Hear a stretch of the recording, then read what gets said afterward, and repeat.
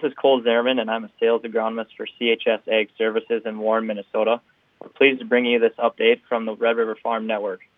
CHS Ag Services, providing solutions for your success. Good morning, Farm News on the Red River Farm Network. I'm Don Wick. In studio, we'll hear from Randy Coonan. He's in Austin, Texas for Potato Expo, and we'll have reports from Whitney Pittman and Tyler Donaldson as well. Light scattered snow is being seen in portions of North Dakota, South Dakota, and Minnesota at this hour. A cold, high-pressure system will bring Arctic air to the region tomorrow, and it will continue into early next week. By Sunday, there will be areas seeing wind chills in the minus 40-degree range. Caution certainly advised. The current continuing resolution is set to expire in a week and a half. That means funding for USDA, the Food and Drug Administration, and the Commodity Futures Trading Commission are among the agencies that will have dollars coming to the end. 8 other appropriation bills will be set to expire in early February. To keep the government running, Senate Minority Leader Mitch McConnell said another continuing resolution will be necessary. Over the weekend, House and Senate leadership agreed to an overall spending package. However, House Speaker Mike Johnson is having difficulty convincing the most conservative members of his party to support it. The Republicans have a slim 2-vote majority in the House, and Johnson is already receiving criticism from within his own party. South Dakota Governor Kristi Noem delivered her State of the State address to the new legislative session. Noem emphasizing the importance of small government and promoting freedom. That includes issues impacting farmers and ranchers. Last year, I brought forward legislation that would have stopped foreign adversaries from purchasing ag land in South Dakota. China and other evil foreign governments are executing a plan to own our ag land and to control our food supply. Although last year's proposal to regulate these purchases didn't pass, we've continued to discuss solutions from all those folks that are involved and impacted. Congress has not taken action. We can't really afford to wait another year, and in just the past decade, China's ownership of American ag land has increased by over 5,300%. The South Dakota legislative session is now underway through March. Secretary of Agriculture and Natural Resources Hunter Roberts will testify in front of the House and Senate Ag Committees tomorrow. The annual sugar beet research and reporting session in Fargo is history for another year. Red River Farm Network farm broadcaster Whitney Pittman was there and has this report. University of Minnesota Extension soil scientist Anna Cates is continuing research on cover crops in a sugar beet rotation. There are some challenges in getting a cover crop in the ground, but there has not been a statistical drop in yields using cover crops. We're trying cover crops before beets. Can we get a fall-seeded cover crop in and get more benefits in terms of protecting from wind erosion than you would from just a spring-seeded cover crop? You can also prevent some of the water erosion that's more of an issue in some of our hillier landscapes, and less so maybe in the valley. It's not easy to grow cover crops in a beet rotation. That said, you have a great opportunity to grow cover crops before sugar beets in the valley. If you're following wheat, you always have a chance to get a cover crop in. So that can be a really nice opportunity. And we're going to look and see whether you get more soil benefits with that fall-seeded cover crops compared to the spring-seeded ones. But both of them can produce fine sugar beet yields.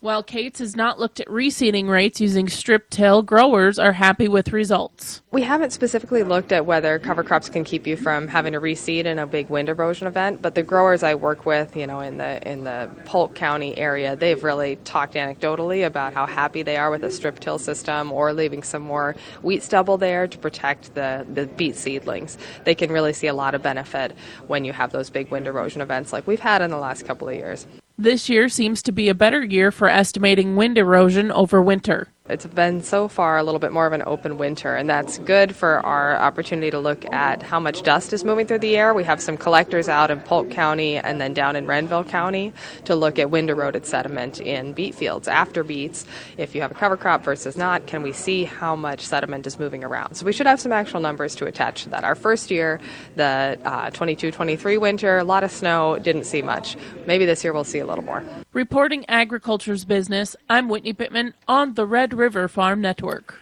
Houthi rebels have launched their largest attack to date on commercial shipments on the Red Sea. That happening overnight. A bombardment of drones and missiles were used, but U.S. and British navies were able to shoot them all down. No damage being reported. Potato Expo beginning today in Austin, Texas. Red River Farm Network farm broadcaster Randy Conan is there. Don, the Potato Expo gets underway this morning with the annual Potato Business Summit put on by United Potato.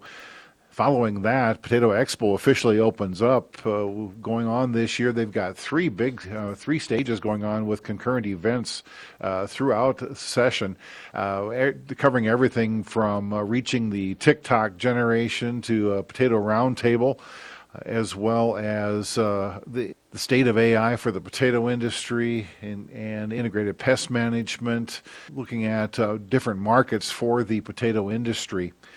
Our reports from Potato Expo on the Red River Farm Network brought to you by Ag Country Farm Credit Services, Syngenta, the National Potato Council, Gowan, Bayer, and AMVAC. From Potato Expo in Austin, Texas, for the Red River Farm Network, I'm Randy Conan.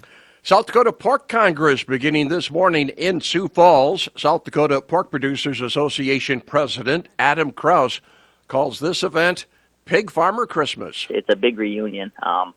Somebody a lot smarter than me once told me, we come for the pigs and we stay for the people in this industry, and that's really encompassed in this gathering of the 55th annual Pork Congress and Trade Show. At the beginning of this year, fair-to-finish hog producers saw losses of nearly $60 a head. Everybody in the pork industry has skin in the game one way or another, but one check relies on another check, and it's an industry that hopefully we find a way to change these economics. Some of those discussions are being had of, is this a supply issue or is this a demand issue? Can we look beyond our borders a little bit and look for more free trade and export markets? It's a large discussion, I think, but for the most part, I think producers we're pretty good at gritting our teeth through in these tough times because the good times hopefully are on the horizon. National Pork Producers Council CEO Brian Humphreys and National Pork Board Senior Vice President Brett Kaysen will discuss the current challenges facing the swine industry this morning at that Sioux Falls event. USDA is awarding more than $203 million to 70 ag groups to support export markets. Nearly $175 million of that going through the Market Access Program. That includes nearly $13 million for the U.S. Meat Export Federation, $8.6 million for U.S. Grains Council, $5.5 million for the American Soybean Association, and $5 million for the National Potato Board. The Foreign Market Development Program will be allocating $27 million to 20 trade groups. The American Soybean Association receiving the largest amount at $7.7 million. U.S. Wheat Associates gaining $3.4 million. U.S. Grains Council $2.8 million. USDA will be releasing its supply-demand estimates on Friday. The grain stocks numbers and an update on wheat seedings also coming Friday morning. The market itself, will also be dealing with a long weekend with the Martin Luther King Jr. holiday on Monday. Midwest Market Solutions President Brian Hoops says that'll have an impact. We'll be able to trade that report, thankfully, because it is at 11, and we can trade it for a couple hours.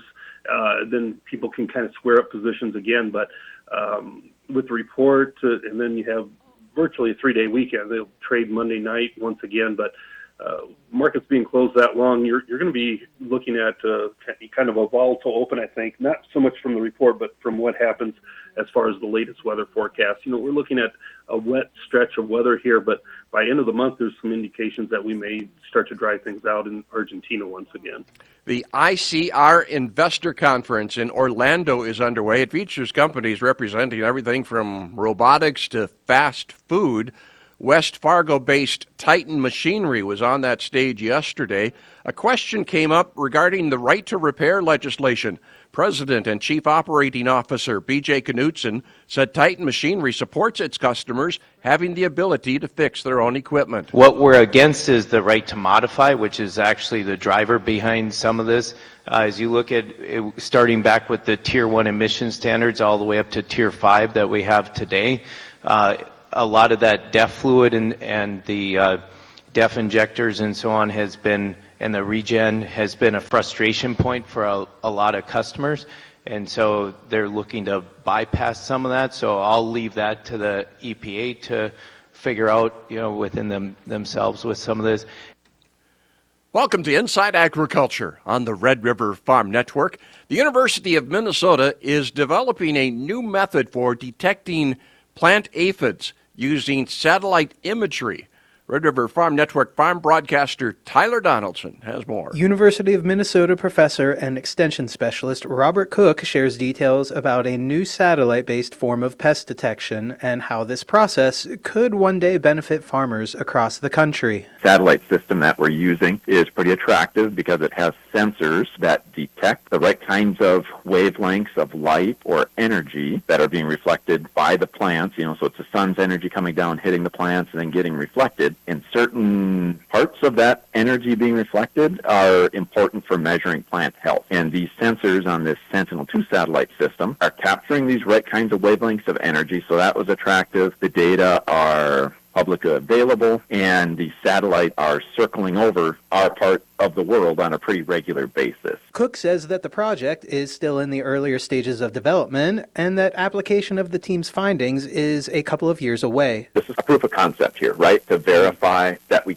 can detect these infestations in our fields using these data collected from satellite. The work we need to do now is to make this information available or actionable, right? So developing a system for, acquiring these data, doing all the behind-the-scenes processing, and then having some kind of a platform then where a grower, a large grower or a small grower, could access that system, identify their field, and then, get the information they need throughout the growing season. On the Red River Farm Network, I'm Tyler Donaldson.